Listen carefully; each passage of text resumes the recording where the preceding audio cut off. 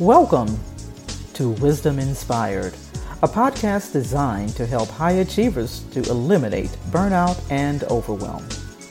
Now let's prepare to open our hearts, our minds, and our notebooks to receive today's wisdom. And so we're continuing with our series of entrepreneur, where we're breaking down each letter in the word entrepreneur. And we're discussing the various characteristics and principles that we can apply to being an entrepreneur. And today we're on the 9th letter, and we got 3 more to go. But today, the 9th letter in entrepreneur is the N. The N. And today's topic, we're going to talk about the no compromising preneur. So the N is for no compromise. So when we look at the word compromise, we find that it means to make concessions or accommodations for someone who does not agree with a certain set of standards or rules. Compromise can be positive, as in coming to an agreement by accommodation, or it can be negative, such as lowering your standards. So there are times when compromise is good and the right thing to do.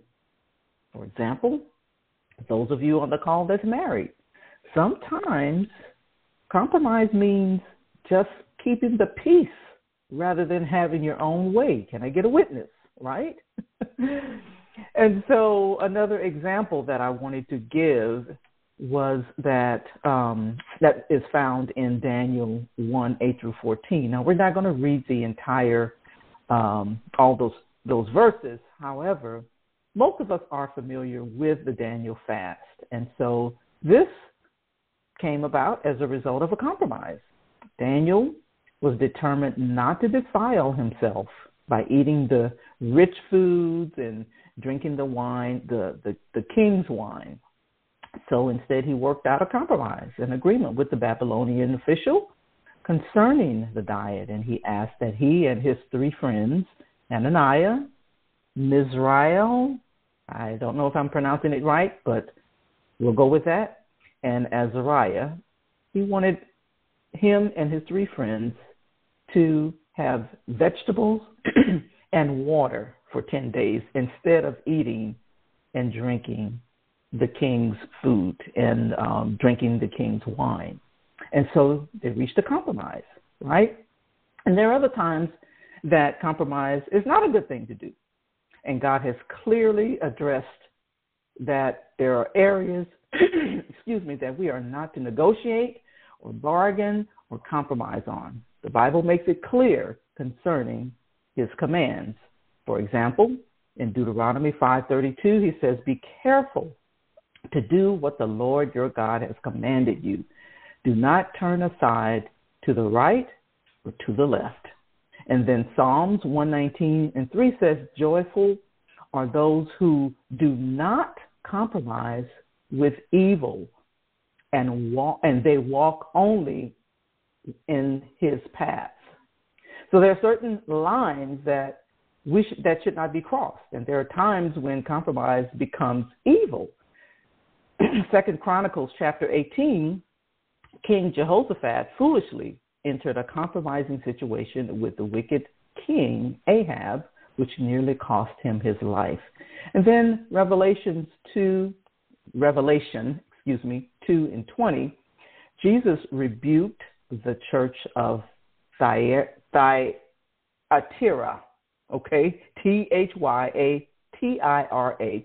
for their theological and moral compromise. He says, "I have this against you. You tolerate that woman Jezebel, who calls herself a prophet. By her teaching, she misleads my servants into sexual immorality and the eating of food sacrificed to idols." So the Bible is clear about the areas that we should not compromise on or compromise in. For example, the fleeting pleasures of sin in Hebrews 11:25. In Colossians 2:8, hollow and deceptive philosophy. And in 1 John 2:16, the lust of the flesh, the lust of the eyes, and the pride of life. But here's the thing. Here's the thing that makes compromise so dangerous, and it is the subtle way that it approaches us.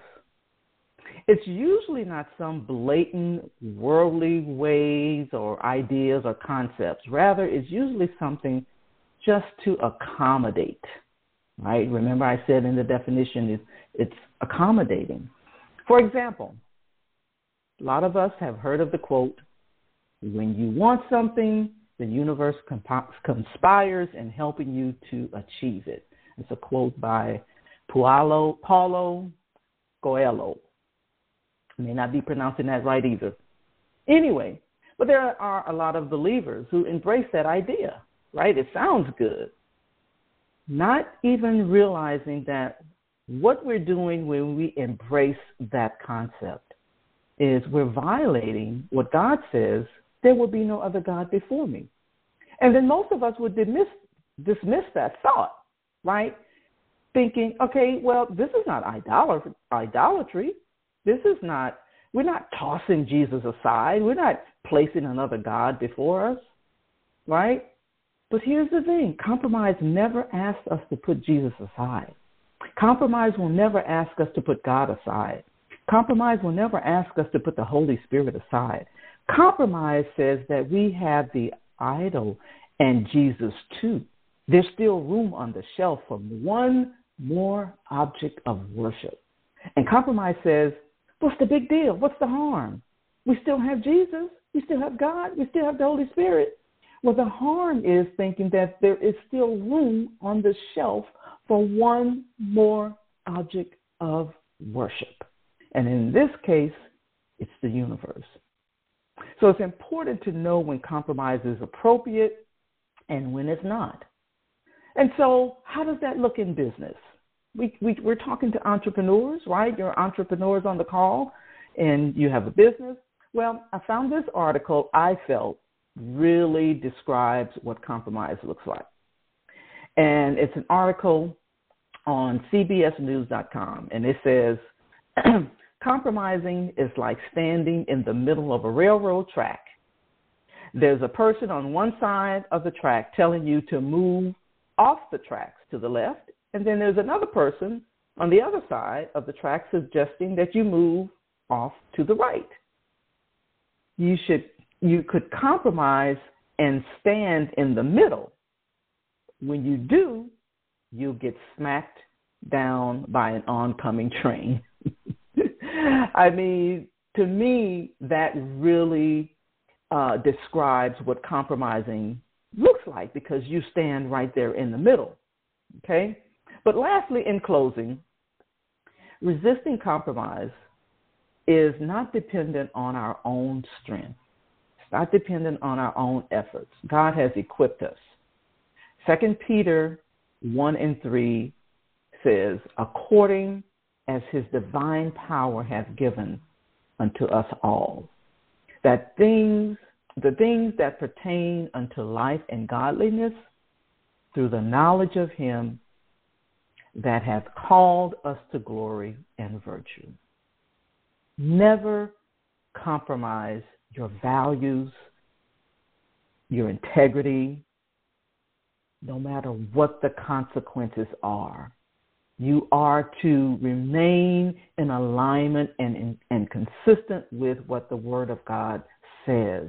Yes, there are times when it's, a good thing to do, and there are times when it's not a good thing to do.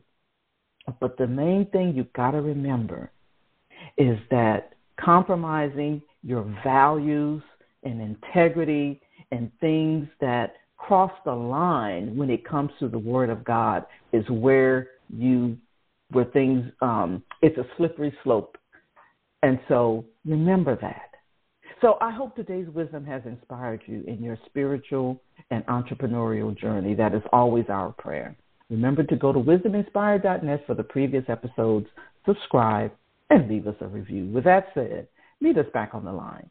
Mondays and Thursdays, same place, same time, same station, with more Wisdom Inspired. Have an amazingly productive day. I hope you enjoyed the episode of Wisdom Inspired that was brought to you by the AAC Co-working Community.